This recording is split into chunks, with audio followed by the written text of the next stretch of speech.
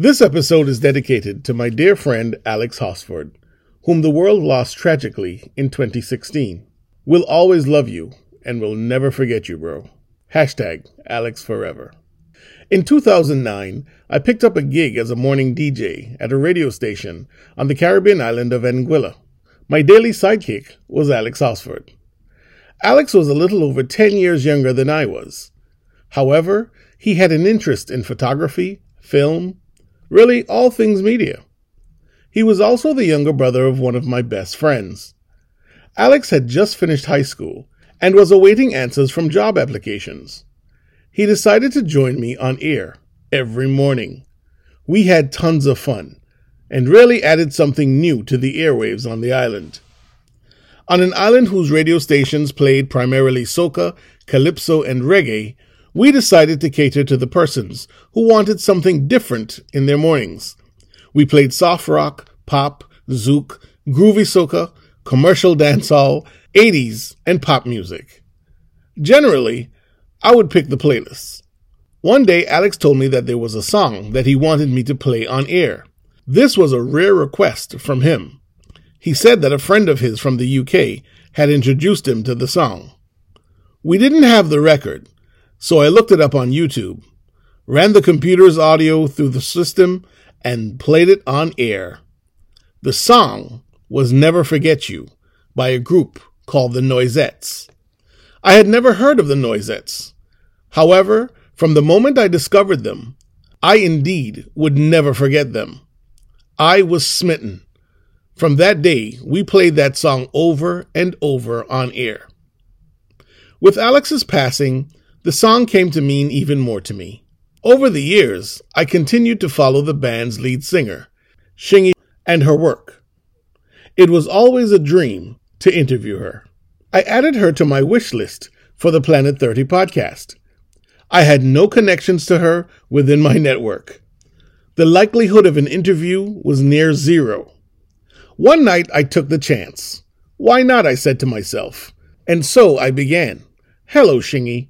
I trust that this message greets you well. ... To my surprise, she responded, directing me to the appropriate email address, and even added that she was looking forward to my invitation for the interview. Needless to say, I was ecstatic. Shingy Shunawa has a voice that you indeed can never forget. She was born and raised in London. Her parents are from Zimbabwe. She carries her family's roots, culture, and legacy boldly, proudly, and most importantly, unapologetically. No matter what she has accomplished, she remains down to earth and as centered as ever. With undeniable talent, striking beauty, and an incredible work ethic, Shingy continues to win. She recently released her debut album, Too Bold, a wonderful collection of sounds that, in my estimation, encompass the many parts that make up Shingy and her extraordinary journey through life. I had the pleasure of speaking with her. This is the story, thus far, of Shingy Shoniwa. I am Crispin Brooks, and this is Planet 30.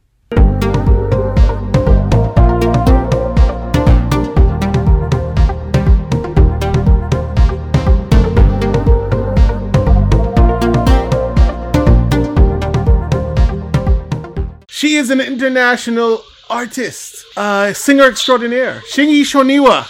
Welcome to Planet 30. How are you doing, Crispin? Thank you for having me. I am doing well. First and foremost, it is an absolute honor to have you on the podcast. This is talk about a dream come true. Woo! Well, you know, let's both live the dream. I mean, it's a dream for me to still be doing what I love doing and being able to, do my calling. But it wouldn't be possible without the support of people like you. And I'm really, really all for championing, all the different levels of media. I think the podcast world is really, really exciting. And I love the spectrum of voices that you've brought to the table. So thank you for including me in the lineup. Oh, pleasure is mine. Thank you for being here. How has quarantine been treating you? Many artists are going through different things.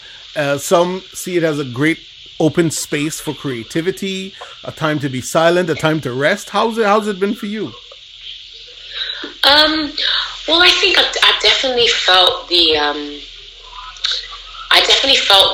sting of like the sudden unpredictability of it all. I mean, like a lot of, in fact, like most artists and people in the stage and on screen, you know, a lot of opportunities got pulled from beneath my feet.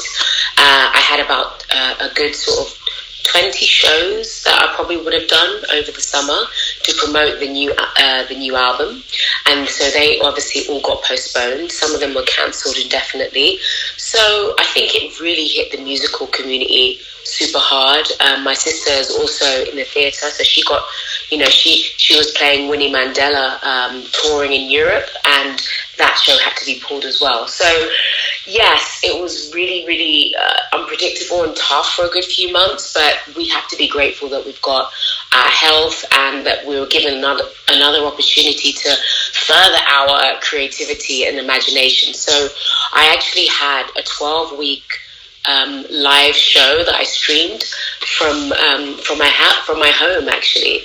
So me and my siblings, my brother Quay and my sister Chipo, who were both artists, we committed to 12 episodes of a show called Grounded, live from the fan base. So that kept us busy. It was the first time we'd all, I guess, lived together in the same house as siblings since we were teenagers. So, you know, there was a lot of kind of rebonding with the family, and we wanted to all be together and, you know, and not be separated. So, yeah, there was so many challenges, but doing the show every Saturday live, you know, it was like between 7 and 8 p.m. we'd be going live every Saturday for anything from half an hour up to an hour with music, song, writing, dance. And so that gave us a focus. So I didn't feel like, oh my God, what am I going to do now? So that's how I kept busy for at least three of the last sort of 5 months. Wonderful. Yeah, I'm sure there was a lot of rediscovery as well with your siblings.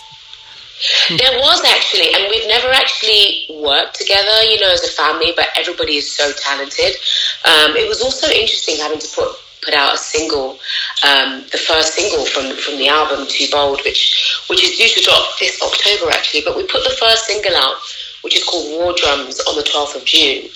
But we also made it available for free, so it was uploaded onto YouTube as well, because I didn't want people to feel like I'm saying, hey, buy my single, buy my album. So we actually we postponed our release date for the album to the 12th of October, because it really feels like there's a lot of really important conversations that the world needs to have and is having, and I didn't really want to sort of distract my sort of participation in those, you know, conversations in the best way I could by, you know, promoting a full-length album. So yeah, we've given ourselves some time by just putting out one single. We did the streams, and now we can build up organically to our next single, which is actually coming out tomorrow. It's called Echoes of You. And then we are going to release Too Bold on the 12th of October. So actually, it's kind of like no rest for the wicked situation for me. I've been literally running for like the last kind of decade, really, ever since you were, you know, introduced to Never Forget You that we spoke about earlier. And I just feel like this music that I'm about to put out in October, it's bigger than me. You know, the messages on the album are so important that I didn't want to sort of give up on it, and I said, okay, look, I know it's locked down, but I'm going to finish this. I'm going to get this baby over the finish line. So you're actually talking to me in the final furlong of achieving this first, you know, solo album that's fully independent. So there's a lot going on in Team Shingi, but there's a lot going on in the world. So I guess, you know, we need a soundtrack. Well said, well said. Now, speaking of soundtrack, both of your parents are from Zimbabwe. What impact did the Zimbabwean culture have on you, both as a person and as an artist? Well, so I actually refer to myself as Bantu. So my parents were both born and met in Zimbabwe at at the time it was called Rhodesia. Rhodesia, yeah. But but my grandmother is actually from Malawi, and then I have another grandparent from Mozambique. So it's quite important to note that we did not create these borders. You know, those borders were kind of artificially drawn up for the purposes of, you know, colonialism and all of those awful things. So there's a lot of us that kind of are a bit of in Southern Africa, in the Bantu side. There's definitely a lot of us that are kind of like remix babies. So the culture, in terms of Bantu culture, Zimbabwe, Malawi, South Africa, Zambia, Mozambique, Angola, Rwanda, Burundi, Lesotho, that we have a lot of similarities actually in our culture, and we have a lot of similarities with the rhythms and the food. But what I really definitely feel inspired my direction to become an artist was my childhood. So I grew up in a very kind of revolutionary household. So Zimbabwe was one of the very last places to actually achieve their independence. It's actually less than 40 years ago. So my mum and my family both fought in that war. So you know, to be a kind of, you know, child of parents that, you know, kind of sacrifice their lives and their livelihoods so that we could have freedom, definitely meant that my freedom meant a lot to me, and as I was growing up, and just making sure that their stories were told. I kind of remember that I've got this uncle called Thomas Mafumo, who's a legendary Zimbabwean artist who plays a lot of what we call mbira music, which is spelled M-B-I-R-A. Now, mbira is like our national instrument. It's a thumb piano, and it's used a lot for kind of like just like family get-togethers, funerals, celebrations, and that kind of thing. And it's called Telephone to the Ancestors.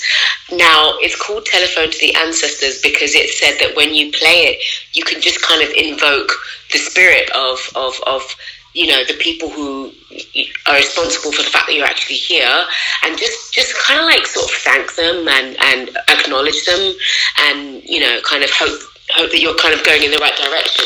So my uncle actually had this really, really incredible, famous sort of band called Thomas Mafumo and the Blacks Unlimited in the 70s and the 80s, and they were kind of responsible with a lot of other artists at that time for almost like a renaissance of cultural pride that, you know, the colonial administration had stripped a lot of people of. So I think because he presented this ancient mbira music in such a new, fresh way, you know, the young people at the time were really, really inspired and galvanized to kind of, you know, go fight for their rights and stuff. So that's a kind of like atmosphere that those are the stories that I sort of grew up hearing about. And so I guess, you know, also knowing that, you know, our family, we lost a lot of people due to post-colonialism and, you know, other factors. There were a lot of funerals going on when I was a kid. Now, I don't want to say that to make anybody sad. I only say that because it meant that there was a lot of functions needed for, like, entertainment. And I guess it's definitely the case in most Black families where the children, we were kind of like the entertainers of the family, you know. If they say, hey, dance, you dance. Right. If they say, sing me a little song that you learnt in school today or whatever, you've got to sing it, right? So, yeah, I mean, when I was 9, my father passed away, and then I lost all of my grandparents by the time I was 15. So it was, me and my brothers and sisters were very busy, like always coming up with like little shows and writing songs and little mini musicals and getting our aunties and uncles seated. And, you know, it just really gave birth to a very vivid imagination in me. I've always been a very curious person and always been really interested in how music can uplift people. And so it played such a healing factor in my childhood that I said, okay, this is what I want to do. It makes people happy, it brings people together, it makes people forget the bad times, and I want to be a part of that. I want to uplift people. That's what I want to do. So I guess that's how my cultural kind of beginnings played into me being a musician, but also being purpose driven and knowing that I'm not just doing music for entertainment. I'm actually doing music because there are so many voices that didn't come to be because their lives were cut short. And these are actually some of my family members that, I wonder what would they have done, if they were still here, and if they had the chance that I had, how hard would they fight for it? So I'm very, very passionate, very purpose-driven, and it's not been an easy road because obviously I started creating from a place of grief and sadness, but I learned how to use music to recycle that sadness into something beautiful and into something better and into something positive. Mm-hmm. Now, I have a quote from you. Sorry, it's hard to keep it short because it's like no. I'm at a bit of a junction myself as well now, where I'm kind of going into a new era, and Noisettes and all the other kind of collaborations that I've done over the last 10 years have definitely sort of set me up to be in a position where I really feel like I can kind of talk more about my kind of process and I guess. When you're in the sort of big machine of the pop world, people just tend to ask you questions if you're a female, like, so, who's your boyfriend, or, who's your favorite singer? And it's like, I didn't really get to do as many, like, in-depth, kind of more interesting conversations about what it is to be an artist. And like, the questions that you're asking me now, I just really appreciate that because I kind of feel ready to talk about that now. Yeah, no worries. Your boyfriend is your business. I don't care. Well, it's just a very mainstream media thing. No, I know. I'm not complaining per se because obviously everybody loves a little bit of gossip every now and then. But most female musicians, especially of color, we just don't really get asked about our process. And often our process is like so complex and so colorful, and our journey stories to get to where we're going, sometimes it really blows my mind that like a magazine will come and ask somebody who's just like got all of this fabric in them about one kind of like random aspect. So yeah, it's not often that we get to have the deep conversations. You know what I mean, Crispin? I'm happy to have that deep conversation with you because it's just my curiosity, actually. So I have a quote from you here.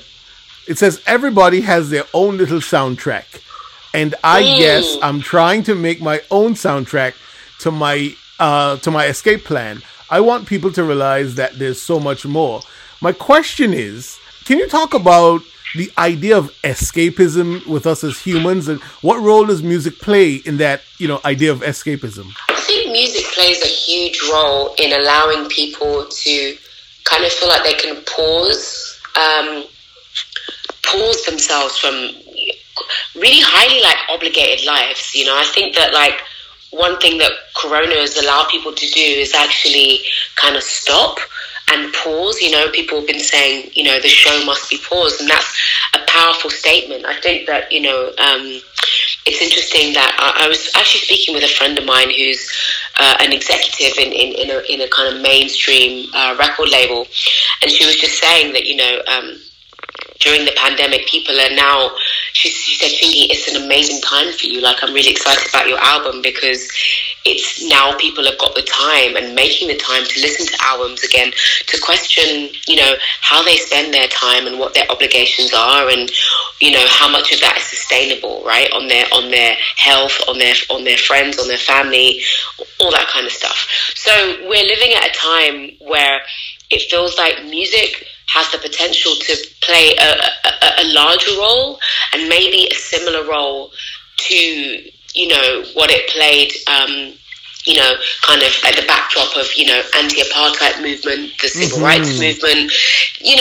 Like we were saying the other day that, that there isn't like a what's going on, by Marvin Gaye. There isn't a Change Is Gonna Come by Sam Cooke. There isn't a, Young, Gifted and Black by Nina Simone. And I'm not, obviously we're all individual artists, and we all have the right to use music to sort of facilitate whatever our feelings are at that moment, as recording artists. But it feels like there's a real space at the moment where people are listening, and Corona has created this kind of potential, this active empathy that maybe maybe people didn't really have time to be as empathetic before because people were on the treadmill. So in terms of like escaping, you'll tend to find that when everybody's really stuck in the rat race, you know, we will listen to a lot more kind of fast food music, or music that just kind of gets us through that session at the gym, or music that just like gets us, you know, down to the club because we've had a really hard week at work and we just want to kind of forget about it. I think music can play a lot of different roles, and I feel like in my creative journey over the last decade or so, I've learned that actually I think if you really are just kind of committed to the craft of songwriting and creating the best music and, you know, writing the best music you can pretty much sing about anything, you know. So you were saying like Never Forget You, it's such a universal and powerful song, but you know, it's actually again like one of those songs that's rooted in a bit of a melancholic, sad experience. So, you know, it's about a friend of mine that basically that I lost, and then imagined kind of like getting back together with her and what that would feel like, you know, being reunited with her. And like, it's touched so many people. And, you know, I've also had huge house kind of hits like Hey Hey, you know, the track that I did with Dennis Ferrer. So I feel like you can pretty much, you know, if you've got that craft and you're committed to, you know, quality in your craft, and you have found your unique voice in, you know, in the spectrum of pop music that you feel comfortable with, you can pretty much sing about anything. Music definitely does help me kind of escape from certain kind of, you know, emotions or kind of low moments. And so I like to write music that also, you know, can give people like, just let people feel what they want to feel. I don't necessarily like writing songs that tell people how to live their lives, but I definitely like songs that kind of just, you know, kind of go that little bit further with the messaging, even if it's playful or there's a lot of wordplay. And yeah, I mean, there's so much potential now for us to say, you know, what we really feel should be said in music. So I need to send you the album, because there's a lot of heavy themes on there. But again, I feel like one thing I've learned is that somehow I tend to execute heavy themed songs with a really kind of, they always end up sounding quite like happy and upbeat. I'm not quite sure why that is, but that's kind of where I'm at. So. Ear candy, exactly. Now, who were some of the people you were listening to as a teen? Were you influenced by world music, or did you have a favorite artist?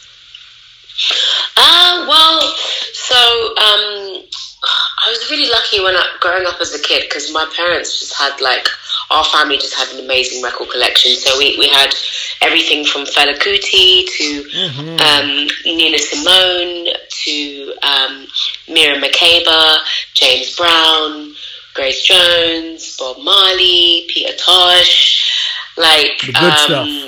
Yeah, good stuff. Thomas Mafumo, you know, Brenda Fassie, who's another amazing South African artist.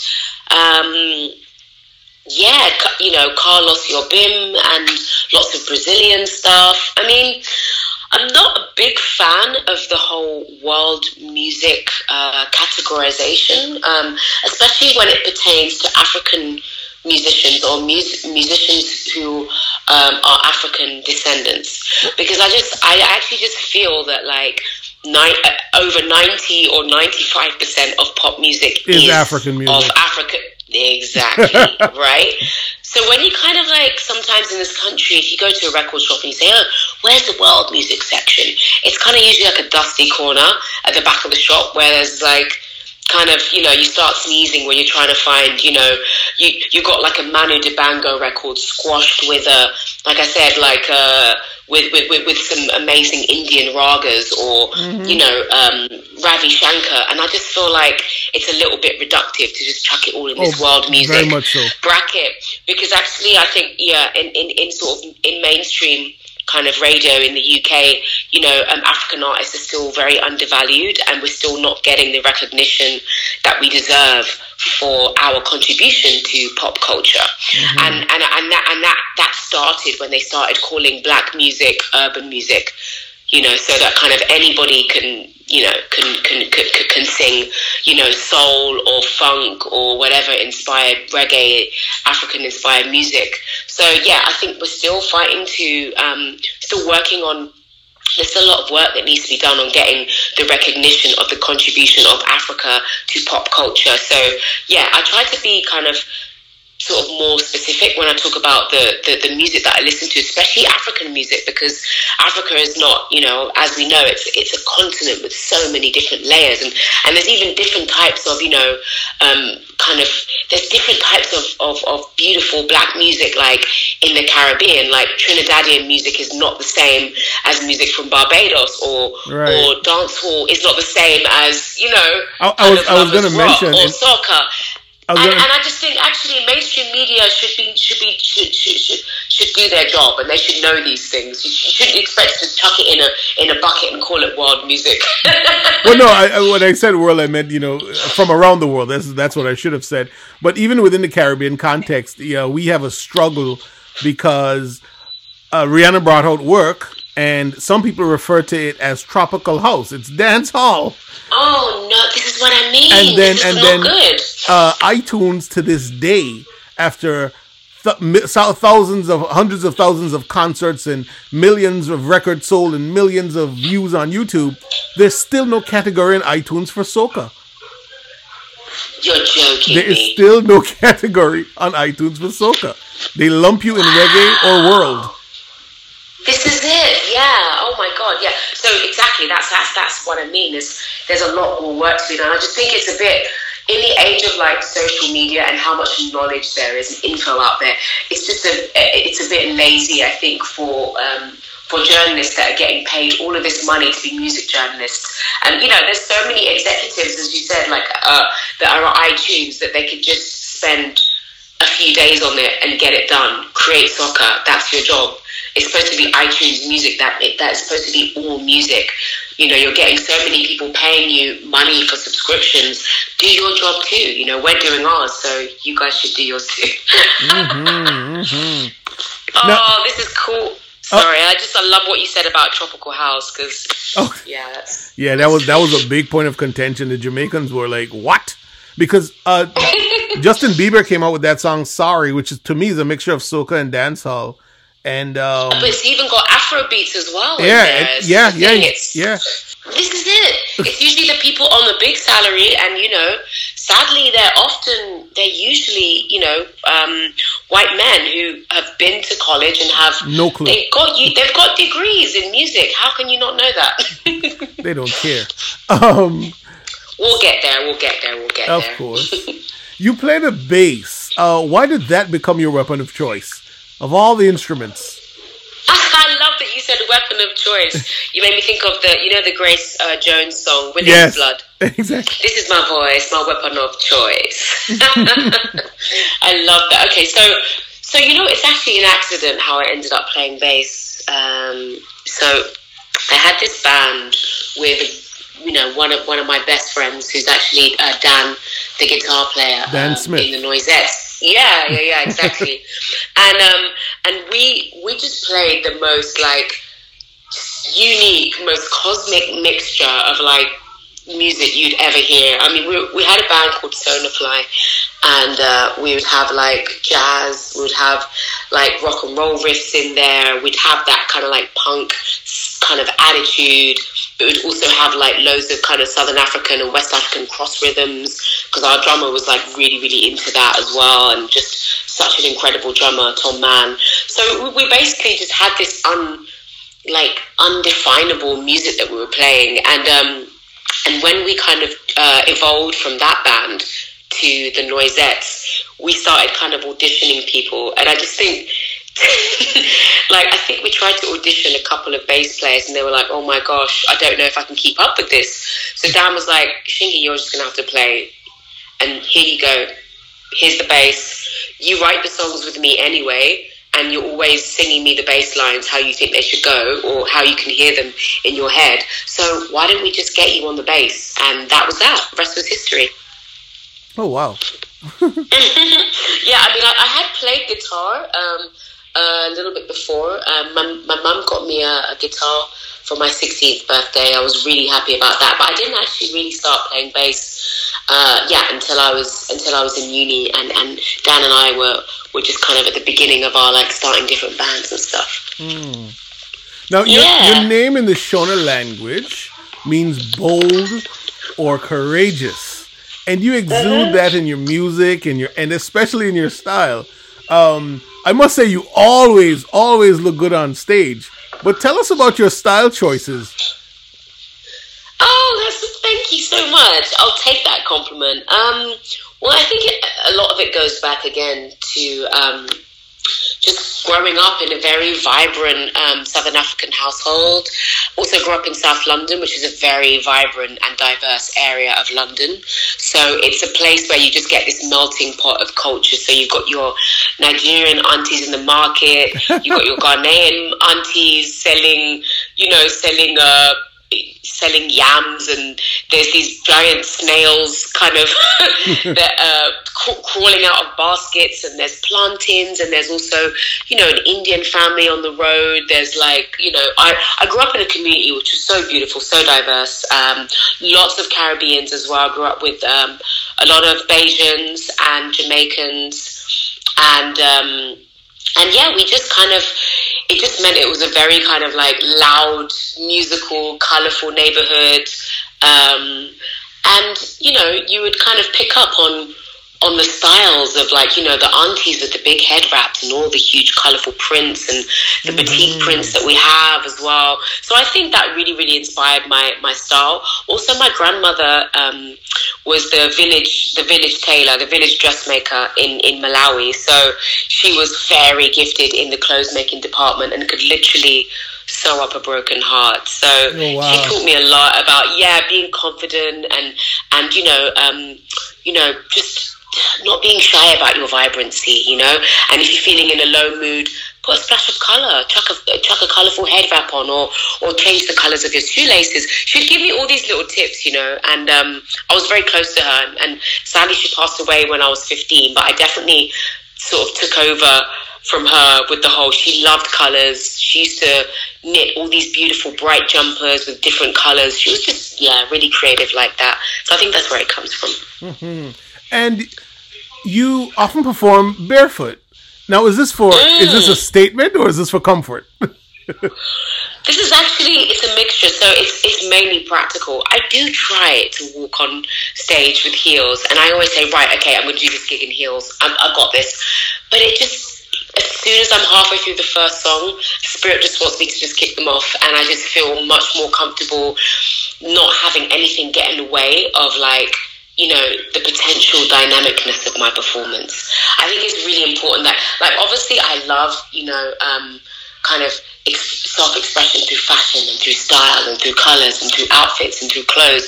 But when I'm on stage, I just feel like I am there to serve the music and to take people to another level. But if I am already constricted because I'm wearing 7 5-inch heels, or I'm wearing something that's too tight, how am I then going to really be able to give it my all, because I'm thinking, I don't want to fall over, or I don't want to get this white, skirt dirty.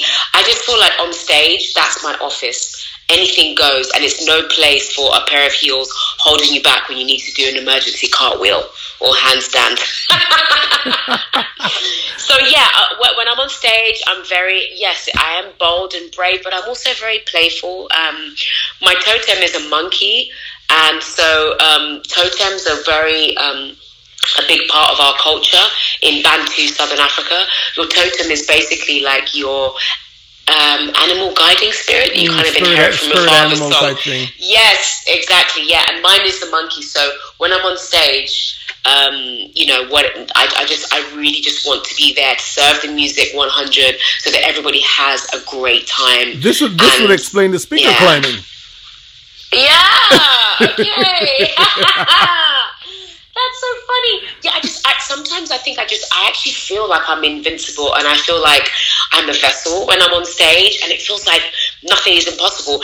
And I think with the speaker climbing, it started off because we used to put on a lot of our own shows, in East London and South London, we'd call them squat parties, because they were often in squatted buildings, because it was really, really hard to get shows, you know, when you were doing music that was really, really out there, okay? So we used to put on our own squat parties, we used to put on our own events, our own shows, and often, you know, like the floor would be so uneven that maybe the people at the back or the people in the corner couldn't see because it wasn't exactly a theatre per se. So initially I ended up using my kind of like gymnastic background and climbing around just to make sure that everybody could get a vantage point wherever they were. You know, it's that whole saying about it's not just about the people in the front row with the $200 tickets, it's about the people in the back as well. And, you know, coming from like, you know, kind of very humble origins where we didn't always have that much money around, but my mum still managed to take us to gigs and concerts, I also knew that actually it's the people in the back with the $20 tickets that are always often having the most fun. Mm-hmm. So you reach them, and then they Mexican wave that vibe all the way down to the front, and you've got the whole room. Oh my goodness. But now it's just a thing that I kind of do for fun, you know, not all the time, but sometimes. But yeah, it started off just because of practically I needed to reach people that couldn't see what was going on stage, because it was, you know, probably such a kind of mishmash thrown together venue. Now, I know that you wanted to be an actress, and you did study theater, but how has your knowledge and love of theater, how has that added to you as a musical artist? I think it's really just empowered me in terms of my storytelling as an artist, because you know, we're not just singers are not just there to kind of, you know, yes, we have this talent that we've cultivated in terms of like using the voice as an instrument, and some of us prefer kind of like the side where we get to do the vocal acrobatics. Every singer's got a different part of their voice that they enjoy. One of the things I really enjoy about music and about song is storytelling. And so having a theatrical background and learning scripts and learning about character and, you know, just learning about what was behind the lyrics of a song is something that made me want to write, or a poem is something that made me want to write songs and poems and short stories myself. And because I write all of my songs, obviously I co-write with other people often, but there's not unless I'm doing a cover, there's not a Noisette song or a Shingy song that I haven't written myself, haven't been part of the writing process. So if I'm writing that story, then I need to be able to sort of sing it and tell it in a compelling way. And so theatre really, really helps with your delivery, I think. And it also helps, I think it helps you kind of lose, you know, there can be a lot of, you know, a lot of singers and performers obviously have confidence issues, especially singers. And so what I do is I embrace my theatrical background, and it kind of helps me lean back into the music a little bit more, because I kind of imagine that I'm going into character sometimes. And it helps me like not take myself so seriously as well all the time, because sometimes, you know, you're singing about heavy stuff, but there's always kind of like, you know, like some of the gig, you know, when you go to a concert, you know, there's that moment when the singer says, I'm going to tell you a story, and they tell you a little bit about their personal life, but then the next song might be a light moment. So I think theatrical trainings just help me understand dynamics, help me understand storytelling, and help me understand the power of the stage, and how the stage doesn't have to just be the physical stage. For me, you know, that whole venue is the stage, if that makes sense. Excellent. Yeah, no, it does. It does. Yeah. Now, in uni, as you say in Britain, uni. I like it.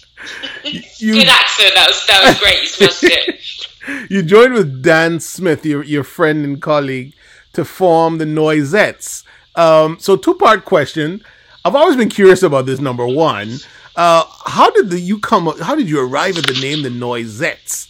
And then two, tell us about the entire experience during that time of in your career. Well, you know, it's funny because the Noisettes, the name came. It was a bit of a kind of like accidental kind of joke, a bit of a play on words from Dan. So we have these really kind of cheesy chocolates that you give to people like at Christmas or on special occasions like birthdays. And they are called Roses chocolates. Mm-hmm. There's also another box called Quality Street. I'm not sure if you guys have them in America. Not sure. So basically, like, it's a tin. Okay, so it's like a tin of chocolates, and it's for like the whole family to enjoy. But there's lots of different types of chocolates in the box. Yes. So one of them might be, like one of them might be a caramel. One of them might be like toffee. One of them might be a truffle. One of them might be a dark chocolate. And everyone in the family's got like their favorite one that they kind of fight over, right, in the box, and go, oh no, I want that one. I want the mint chocolate. That's my favorite. And so, as I said, in the beginning of the Noisettes, when we were evolving out of our first band, which is called Sonafly, we were trying to find a name, and the music was so difficult to describe. It was just like a mishmash, as I said. It had like, we were basically, now they call it genre fluid, but I was genre fluid since day one, okay? And so, because we had like jazz in there, we had a bit of rock in there. I was also really inspired by house music as well, and techno and garage, and just anything that was like exciting and that like made people want to move, right? And so Dan basically came up with the name The Noisettes, which is basically, it's the sweet in the box of Quality Street, which nobody ends up eating because it's like got like 7 different things in it. It's got like orange cream, it's got like a hazelnut in there, it's got like dark chocolate, and then on the other side it's like milk chocolate. It's basically that one where like it's in the box the following Christmas, it's still there kind of thing. So as a joke, he kind of like thought that was a good name, and I just found it hilarious, so I just went along with it, and it just stuck. And we then found out when we started touring France and Europe that it meant, a little nuts, basically. Like when someone or something is a little nuts, they call it the noisette because it means hazelnut, the noisette in French. So I was like, yeah, I can be a little nuts, so I'll take it. Well, it's great for Google, I'll tell you that much.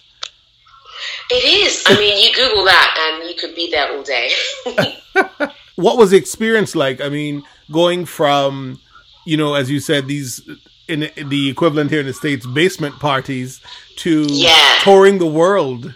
Well, it's, sometimes things happen so fast. You just like, it felt like there was not a moment where I actually was still. And I guess there's something about kind of growing up in a really sort of like humble kind of place, in a really humble neighborhood where you have to fight for every single opportunity that you get. That means that when you do get an opportunity, you just really want to make the most of it and seize the day. And so, we were signed to a major record label, which actually behind the scenes was kind of traumatic in some ways, because I was the only I was the only female of color on the label, and like I said, every opportunity was fought for, so no opportunity went to waste. Down to sort of like where we toured, if we got tour support. Like, for example, I remember we did Afropunk. We did one of the first Afropunks. I think it was in New York. In Brooklyn, yeah. In 2000, in Brooklyn.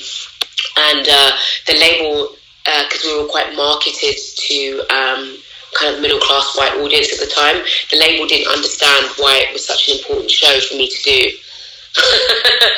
So, and it was the same when we went to go and tour Southern Africa. We went to do some incredible shows in Malawi at a festival called Lake of Stars. And then we did another festival called Haifa, which is Harare International Festival of the Arts. And just things like that, shows like that, supporting, black media institutions. Like, when I got my first front cover offer for Afro Hair and Beauty magazine in the UK, or Pride magazine in the UK, the label just wouldn't get that. So every sort of opportunity that I had was so hard fought for. I literally had to, kind of state my case every time an opportunity that I felt was really sustainable and that was giving back to our community would come along. So backstage there was like a lot of uncomfortable things about that time of the band, but what we made sure was that it never ever affected our performance on stage. Like the stage, like I said, is my office. That's a sacred space, and I don't mess about. We come to go on a journey. We're going to have fun. It's going to be a roller coaster. We might go up, we might go down, but it really is such a special experience for me. So we just kind of flew by the seat of our pants, and I managed to get we managed to get out of our deal, and don't owe the label any money and all that kind of stuff. And that's beautiful. Since then, I vowed to just be kind of, as independent as possible, because there's something quite rotten at the core of the sort of major label industry format, especially where people of colour are concerned and where women are concerned, and where how we're treated and what the messaging rhetoric constantly is, that's constantly sort of bombarded and that we're constantly supposed to kind of churn out. So it was kind of like important to be in that system, because I understood how it worked, and I understood, I understood, like I said, freedom is quite important, and I come from a family whose freedom was really, really recently hard sort of won. So now I'm independent, and just trying to make sure that all aspects are good, not just on stage. We're making sure that backstage things are good, people are treated well, people are taken care of, people are respected, and that's something I always vowed I wanted to take into my solo sort of junction of era of my career. So I hope that kind of covers some of that. No, it does. Describe to us your writing process. Are you sort of a go with the flow, I'm going to wait until the spirit hits me, or are you sort of well planned out with how you structure your music? Well, I would say it depends on who I'm writing with. I really love collaborating with people, and because I play instruments, and I might not play lots of instruments perfectly, but I'm quite a sort of curious person. I just try to let my kind of spirit lead and lead from the heart, lead from with my imagination, and then the best collaborations tend to sort of come out. I'm not so fond of the more prescribed songwriting sessions where like people are very, very under pressure to feel like they need to make a hit. I like to explore with people and to write in the process that brings out the best in both parties. And I definitely prefer writing sessions where there are instruments as well, not just like 6 or 7 people round a laptop or a computer. I definitely think that when you bring instruments in, when you bring raw instruments in, with the technology, it really, really changes the game. You are a very charitable person. You've appeared on several records for charity, events for charity. Why is that important to you?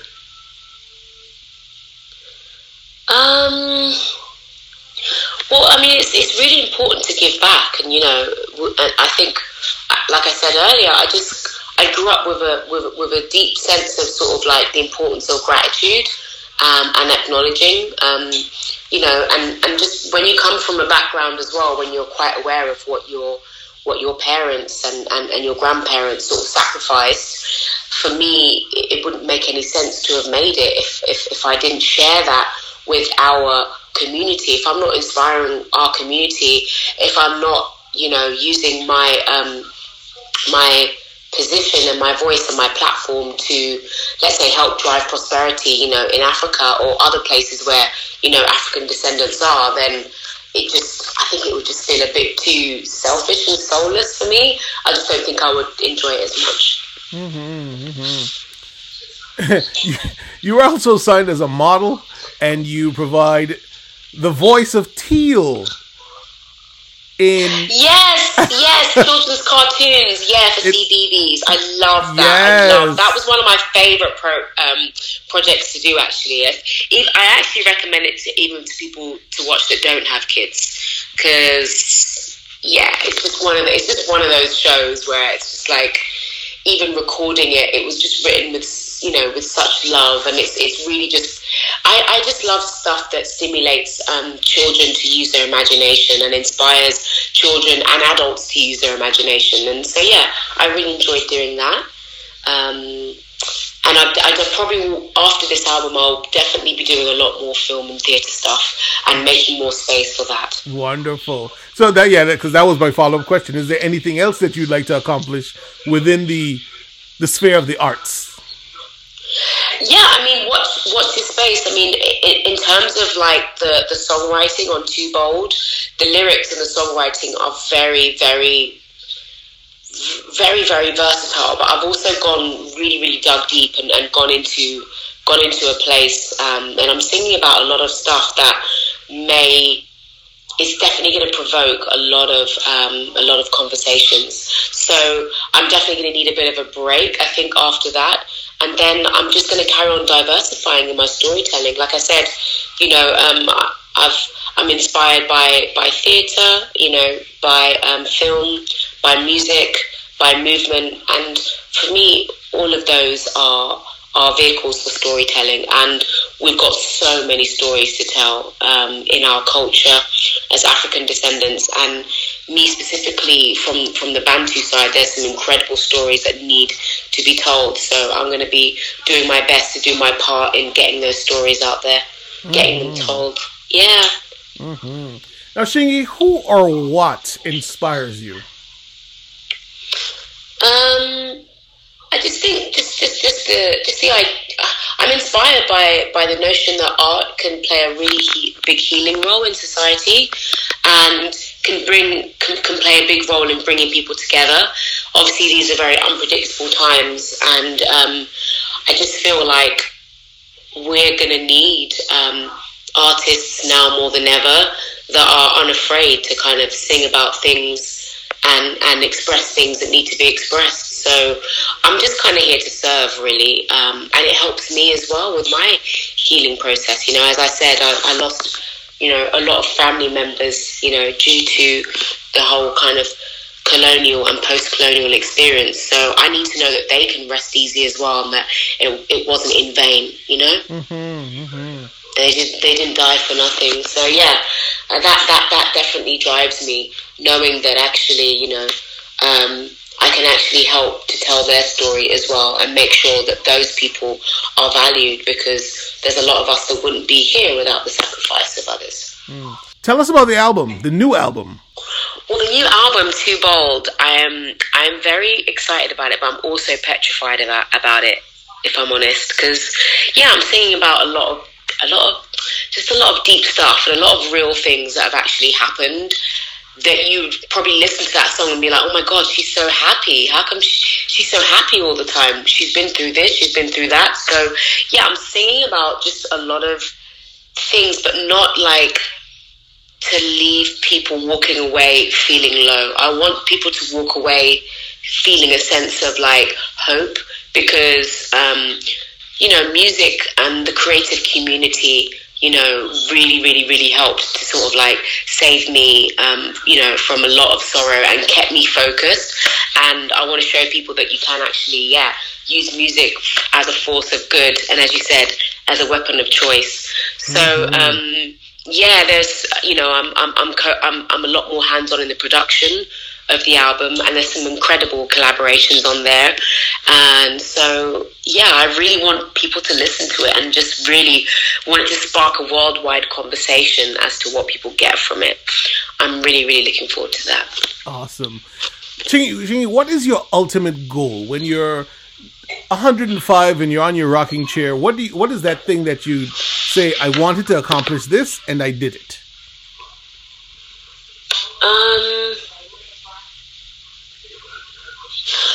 Wow, that's a very good question. Made me think then. So yeah, I'm not a big fan of regrets. I don't think we should obviously go through life, you know, willy-nilly, but at the same time, I would definitely feel a sense of regret if I feel like, you know, my music and my creative career didn't shine a light on those whose stories were untold. So for me, I'm all about making sure that our stories get out there, and you know, I'm going to sound like a broken record now, but I you know, I really feel like there is a revolution happening. And I've been saying this for quite a while now, because I think a lot of people feel like revolution has to be this stereotypical vision of like millions marching down a boulevard with fists in their air and green berets or whatever and AK-47s. That's not necessarily how the contemporary revolution is manifesting itself. Yeah, it's manifesting itself in galvanizations of groups of people who were driven to make a change and to make a difference, so that we can, have a future that's more sustainable, and so that justice can be brought where it's necessary. So I feel like art and music and popular culture plays a huge role in that, because music and popular culture, as you said in the beginning of our conversation, is the soundtrack to whatever it is that's going on with us as human beings in the Western world right now. And so for me, I just really want to make sure that we don't kind of like, I just want to be brave enough to sing about the stuff that I really, really feel needs to be sung about, and, maybe it's part of maybe that's my part in sort of helping my ancestors and helping our people, the ones that have lost their lives. It's not just so much about vengeance, but there is a sense of, I think there's a lot of restlessness that I can feel in our communities, and that's because a lot of our stories have not been heard properly in popular culture. It's really nice that there's so many incredible artists of color that are out there entertaining us and writing songs about whatever we want to write about, but I really feel like there are people that sort of risked opportunities for themselves to sing about more, and just to galvanize people to come together and like change the things that they really do not feel are the things that are holding us back as a people. So when I talk about people like Sam Cooke and like Nina Simone and Bob Marley and Fela Kuti, I feel like there's no reason why I can't sort of dig deep and sing with a similar kind of authority and poetry and melody and a bravery in the spirit of a lot of fantastic great people like that. So I think I probably, the only regrets I would have is like just not being brave enough to sing about what I felt was right, and being a positive part of the revolution in some way, so that like if my nieces and nephews want to be musicians one day, I don't have to go, oh my god, no, please don't go into the music industry, it's terrible, it's this, it's that. I have to do something about it. I have to do whatever little changes I can. I have to sing about our people and sing about the stories that most pop stars won't, because they've got all these obligations to this branding deal or to that brand or to that trainer brand or to this record company. I don't have those obligations. I've worked so hard, and I've made sure that the world knows that I can write a decent, amazing pop song, and you said never forget you still sticks with you to this day. So I'm now ready to carry on writing those amazing songs, but about something bigger. Mm-hmm. Does that make sense? Mm-hmm. I think someone needs to do it. People need to do it. We need to step up to the plate, and we need to sort of like, just don't fear compromising opportunities with companies and brands that don't even share our values or care about us anyway. Mm-hmm. That's the vibe. Now, Chingy, this is the end of the interview, and usually what I do is I have something called The Planet Is Yours, where you tell the audience whatever it is you want to tell them, followed by how they can get in contact with you. The floor is yours. The floor is mine? Oh my gosh. If the floor is mine, the first thing I want to do is I would share the floor. I think every voice is important. I really can't wait to get out on the road and do more shows again. And when I do some more live gigs, I'd love it if you guys could be there. I really, really hope you guys enjoy the album. I really, really went deep into my feels to create it. I had to go, into some uncomfortable places, but hopefully it's something that, you guys can relate to on some level. And I just feel really grateful to still be here and to be sharing the floor with you, the audience of this amazing podcast. So thanks for having me, Crispin. And thank you for being here. I look forward to your reactions to especially some of the lyrics on the album, which is going to drop on the 12th of October. Ooh. Let us know your thoughts and your feels. Let us know what it conjures up. Tell us your website and your socials before you go.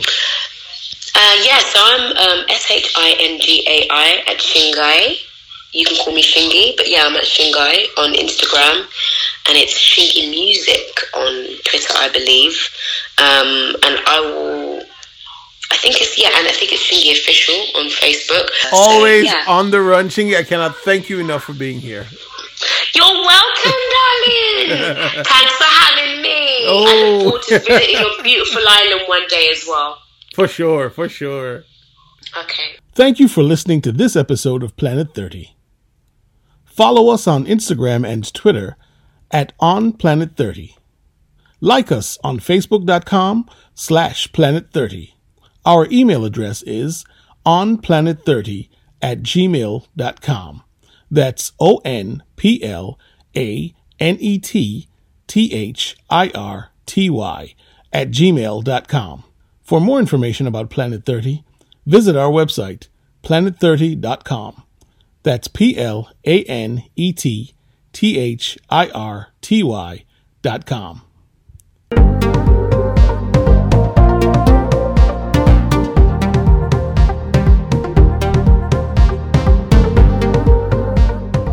I am Crispin Brooks, and this is Planet 30.